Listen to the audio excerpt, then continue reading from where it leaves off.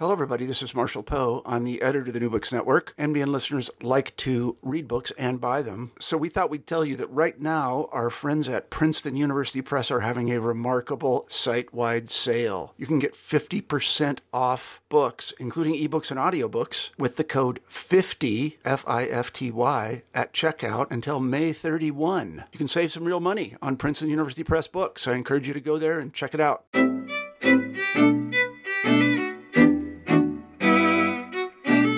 Welcome back to New Books in Jewish Studies. I'm your host, Max Kaiser. We have a great show for you today. With us, we have Professor Marc Dollinger, who holds the Richard and Rhoda Goldman Chair in Jewish Studies and Social Responsibility at San Francisco State University. He is the author of the new book, Black Power, Jewish Politics, Reinventing the Alliance in the 1960s, published by Brandeis University Press in 2018. Marc, thanks very much for being on the program with us.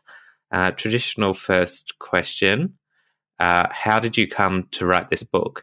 Yeah, so when I wrote my first book, which was on American Jewish liberalism from the 1930s to the 1970s, I was drawn into the last two chapters on the 1960s, and I thought it would be really fascinating to dive deep into that single decade to see what kind of insights I could explore. So the Black Power Jewish Politics book is really sort of an extension of that first book.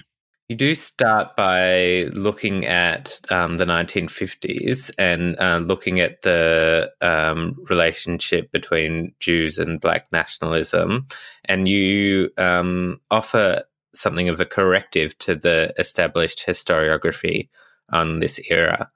So maybe you could tell us a bit about that. Yeah, so actually for that, I think it's best to work backwards in that I started the book, in the 1960s, really what I thought was the difference from the late 60s and the early 1960s. And then as I started reading the sources about, sort of the white Jewish community's involvement in the African-American struggle for racial equality, the sources kept pulling me earlier and earlier. And then I ended up reading the 1950s, which I didn't initially anticipate. And the more I read, the more of a corrective. I actually researched the book from the most recent to the earliest, and then I reversed course and wrote the book, chapter one on from the 1950s. So the traditional historiographic interpretation of the 1950s sort of, I jokingly call it the Kumbaya thesis, and that is blacks and Jews coming from a common history of discrimination and persecution, experiencing sociological marginality as sort of a part of their ethnic and racial and religious identities, naturally came together because of these similarities. And then those similarities, brought them, famously marching together with the famous image of Dr. King and Rabbi Heschel and Selma, and all was good. And then I started reading on the 1950s, and I discovered that the organized Jewish leaders of national organizations, predominantly white older men, were actually keenly aware of the limits of white Jewish liberalism and how deep institutional racism and what we now call white supremacy were in American society. And they were calling out and predicting racial conflict between blacks and white Jews a full decade before it entered, common knowledge or understanding. So first, I was fascinated that they said it. Second, I was really interested that they were saying it in public places. In other words, I went to the archives, and these things were not sort of hidden deep in internal confidential memos. And then I was interested in historiography, which is, why haven't these documents been discussed and engaged earlier?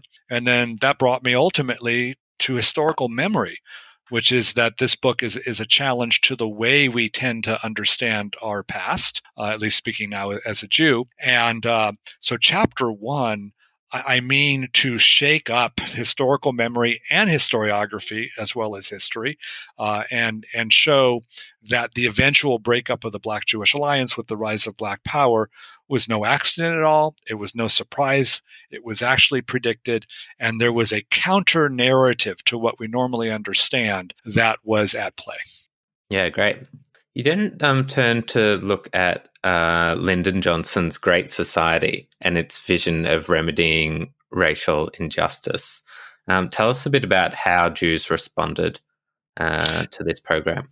Yeah, so the Great Society is a great focal point to understand Jews and social justice. I think for many white Jewish liberals prior to the Great Society, racism was understood in sort of the language of the Ku Klux Klan.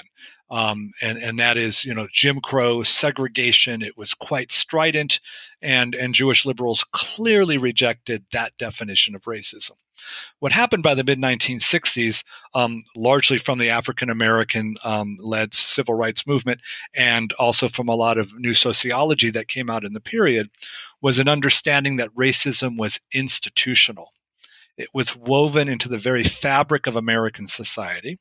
And for that reason, creating legal legislative victories, which happened with the Civil Rights Act of 1964 and the Voting Rights Act of 1965, as good as those were, as hard fought they were in terms of victories for Dr. King and his cohort, they actually didn't go far enough. In what became known as affirmative action programs, the notion was that government, especially in the federal government at the core, needed to take affirmative actions in order to address systemic racial inequality. So the big question for Jewish liberals, is so where are they going to land? And I found a fascinating dialectic. In terms of affirmative action in theory, almost every national Jewish organization supported it. They understood racism was more than the KKK and white Southern bigots. They understood what sociologists and what Lyndon Johnson called the culture of poverty, playing a lot on the research of Daniel Patrick Moynihan. So we find the sources supporting affirmative action. Then when quotas come in, Jewish organizations, almost to each one, do a 180-degree flip, and they oppose quotas. And they oppose quotas because they consider quotas anti-Semitic, because in the 1920s especially, there were anti-Semitic quotas that prevented Jews from going to universities and graduate schools and jobs and to buy homes in the suburbs and vacations, and there was lots of places for it.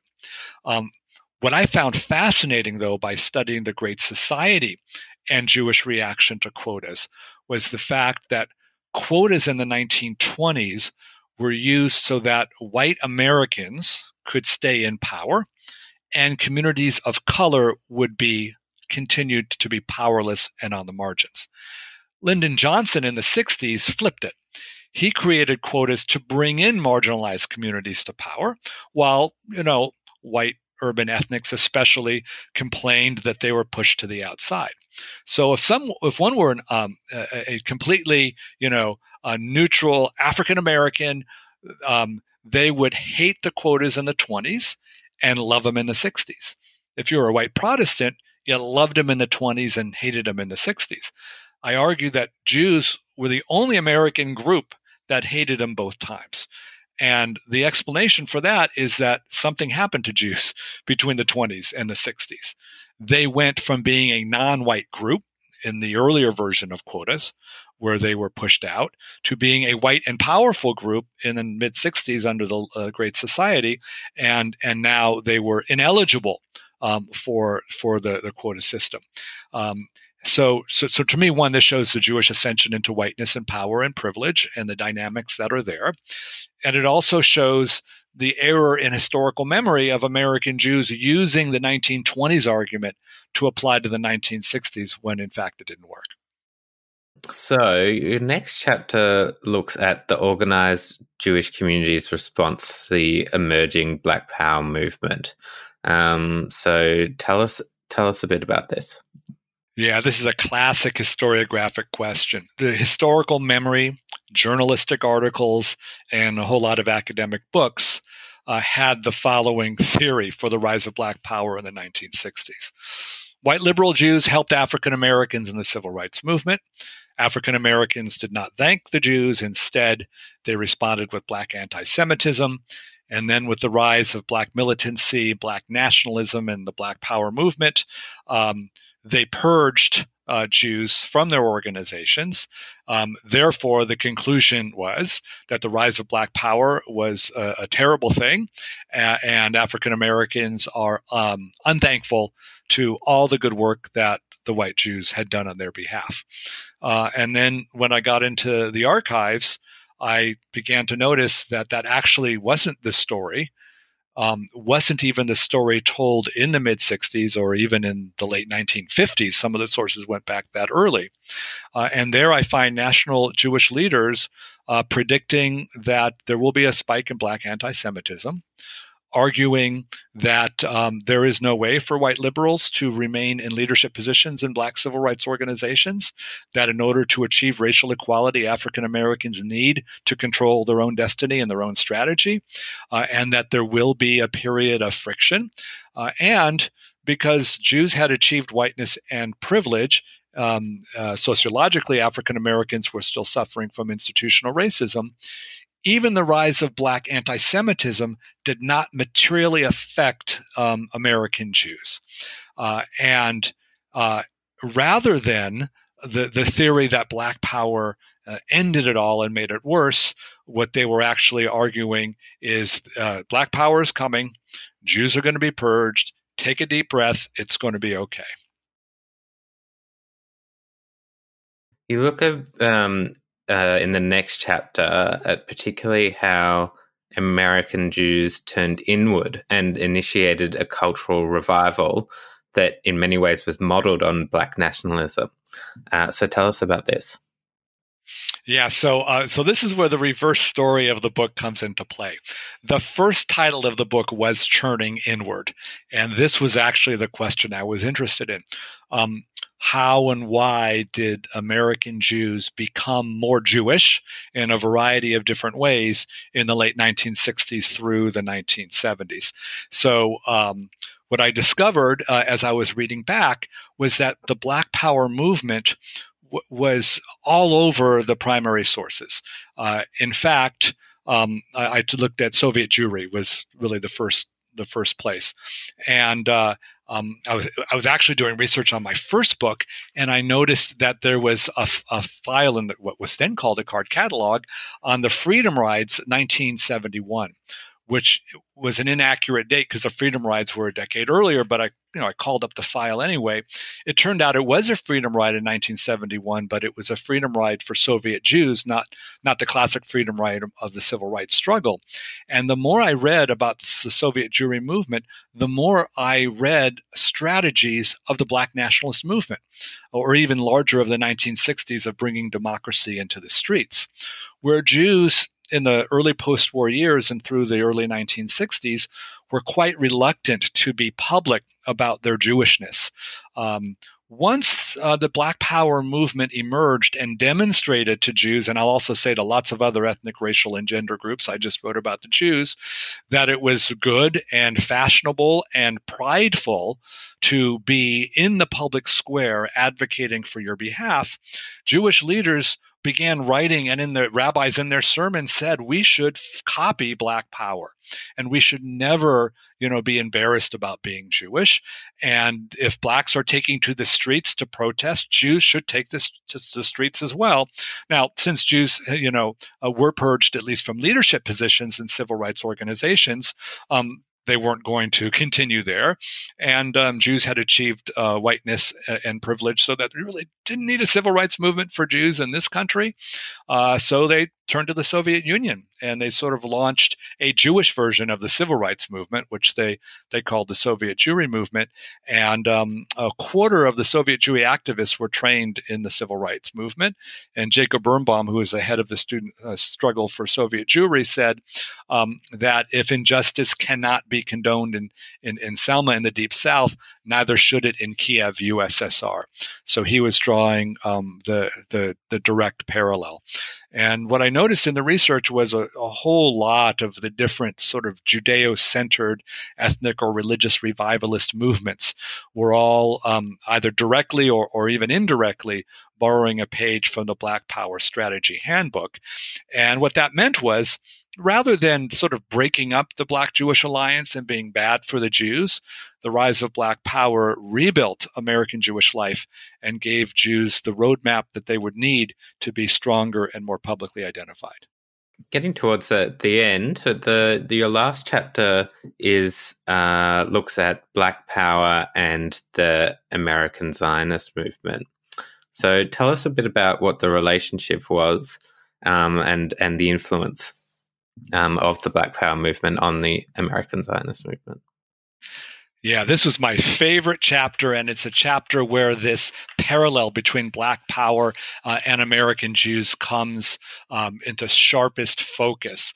And sort of we'll start with a historical non-question, as it were, and that is that for most of American Jewish history, American Jews have not been ardent Zionists, at least for defining Zionism as aliyah, as moving to Israel. Certainly after World War II, there was a great deal of philanthropic Zionism. I've always been curious, though, to compare the reaction of American Jews in 1948, when Israel was created, to the 1967 Six-Day War. Clearly in 1948, American Jews were happy and relieved and celebrating, but they weren't really taking to the streets and dancing, as they were in the newborn state of Israel. But after 1967, there was a massive enthusiasm and rebirth of American Zionism. In New York City, they raised millions of dollars in just 1 hour at a luncheon. 7,500 Jewish college students got on planes to work in Israel to free the Israelis, to serve in the military. The United Jewish Appeal doubled its fundraising than from the year before. And some like 98% of American Jews expressed strong sympathy for the state of Israel in a public opinion poll. Needless to say, we're not going to get statistics like that, at least in the United States of today. So I was really interested as a student of the history to figure out what was going on in 67, and by inference, sort of why 67 was even more important in American Jewish life than 1948. And as it turns out, I argue that the Six-Day War, the 1967 war, could not have happened at a better time, which is that the rise of Black Power, and especially 64, 65, sort of turned Jewish progressives away from the civil rights movement. And, in a famous, exchange with Malcolm X, who said, that Jewish folks should go back to their communities and be active there. Now Malcolm X wanted them to work on fighting racism within their own communities. But I think a lot of Jews took that to mean that they should, fight on behalf of their own communities. So when Israel achieves a dramatic military victory in less than a week, it brings together their renewed pride in being Jewish, their willingness and ability to be public about it, the fact that the political allegiances of the earlier era in the civil rights movement was now over, and they rallied and responded in the most powerful way. So the source material here is the most dramatic, in that we have rabbis and Jewish community leaders who are explicitly stating that they are attaching their renewed love of Zionism with a version of Black nationalism as espoused by the Black Power movement. And while my book is not about the African American community, it's really responding to a historiography of American Jewish history, it flipped. In that African Americans began promoting Black nationalism and Black Power on Zionism.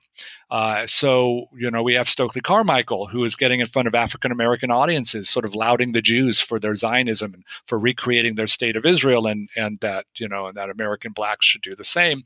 And we have college professors and rabbis and Jewish leaders on the Jewish side who are arguing that that Black nationalism is nothing more than Jewish nationalism in a different time and place. And they start drawing parallels between the writings of what were then called Black militants with the writing of, we could call them Jewish militants and the early founders of the Zionist movement, which sort of led to the overarching thesis of the book, which is, while most people assume that the Black-Jewish Alliance split and broke and ended forever in the mid-1960s, the rise of American Zionism and these other movements show that Blacks and Jews were actually coming together, that a new consensus emerged between the two communities. Now, to be clear, they were not working side by side and arm as Heschel and King were. But if we see them as operating in a parallel fashion, they were each doing their own thing based upon models of the other. It's a fascinating book and really some provocative and interesting arguments. I wonder if you, just before we wrap up, if you wanted to add anything regarding the sort of contemporary relevance of your study in terms of, particularly Black Jewish politics in America today. Yeah, this is an excellent question. And for this, I have to get right to the epilogue. The epilogue was inspired by Ilana Kaufman, who is now the head of the Jews of Color Field Building Initiative. She's an African-American Jewish woman, and we were enjoying lunch one day in the final stages of the book, and she offered me a very powerful and profound challenge. She said, "You just wrote an entire book on Blacks and Jews, and nowhere did you mention Black Jews." And she began to talk about the invisibility of African-American Jews in the white American Jewish community, and the consequence that has in a variety of ways, not the least of which is the dehumanizing of Black Jews themselves. And as I thought about it more and more, it is fundamentally a human question and a communal question. And it also really challenged and undermined a lot of my thesis. When one talks about Black-Jewish relations, when one even uses the language of relations between Blacks and Jews, one is assuming that Jews are white and that there are not Black Jews. So as Ilana and I went back and forth, I was thinking, what happens to each of these chapters if they were written through the lens of race and through the lens of what it is to be a Black Jew, and how would we re-understand or rewrite our understanding of our own past? Historiography is the story of how different generations of academic historians retell the same story, or at least the same moment in history. So what I wanted to do was challenge myself and really put what I thought was an excellent critique of my thesis in as the epilogue, as an opportunity and a challenge, that the next generation of book on the Black-Jewish Alliance needs to actually get rid of assumptions I made about Jewish people being white. And I think, what Ilana at least impressed upon me, I was interested in exploring how Jewishness was really Americanness. That what American Jews thought was a Jewish thing, I said, no, that was a 1960s thing. That was an American political thing. It was a Black Power thing. And from Ilana, I learned, well, how much of Jewishness is really whiteness, and how much of what we believe to be Jewish expression is actually expression of white privilege. And I think that is a breathtaking question. I think the implications are profound, certainly in the contemporary world. And I'm hopeful that will be the next book that a scholar who is much better versed in these questions than I will take. Yeah, brilliant. Those are really fascinating and important questions. So I guess you've laid down that challenge for future historians to take up. But the traditional last question on new books and Jewish studies is about your own work. So would you be able to tell us a little bit about what you're working on next? Yeah, thank you. So I've actually decided that I want to sort of turn away from the strictly academic and historiographic book, and instead look at a question that has fascinated me professionally and personally in my career, and that's campus anti-Semitism. I began my career at a right-wing, at a campus with politically conservative, faculty and administrators, to be sure. And sadly, there I experienced instances of anti-Semitism that proved so severe and threatening that I actually resigned my tenure and left the school to come up to San Francisco State, where I am now, which is, famously a very left-wing progressive institution. And 3 years ago, we had faced campus anti-Semitism in yet another profound way. So I thought, how is it that anti-Semitism comes on a university campus when one would think university campuses are the smartest places to be? What is it about anti-Semitism from both the right and the left that happen, independently? And why is it that Jews who exist on American university campuses in wildly disproportionate numbers are the ones who are at the center of this kind of discrimination from both sides? And for me, the answers say a lot about the university and a lot about anti-Semitism and a lot about the liminal place of Jews in American society. So I decided that what I really want to do is communicate some of these larger questions through the drama of my own personal, professional challenges around dealing with this anti-Semitism on these two college campuses.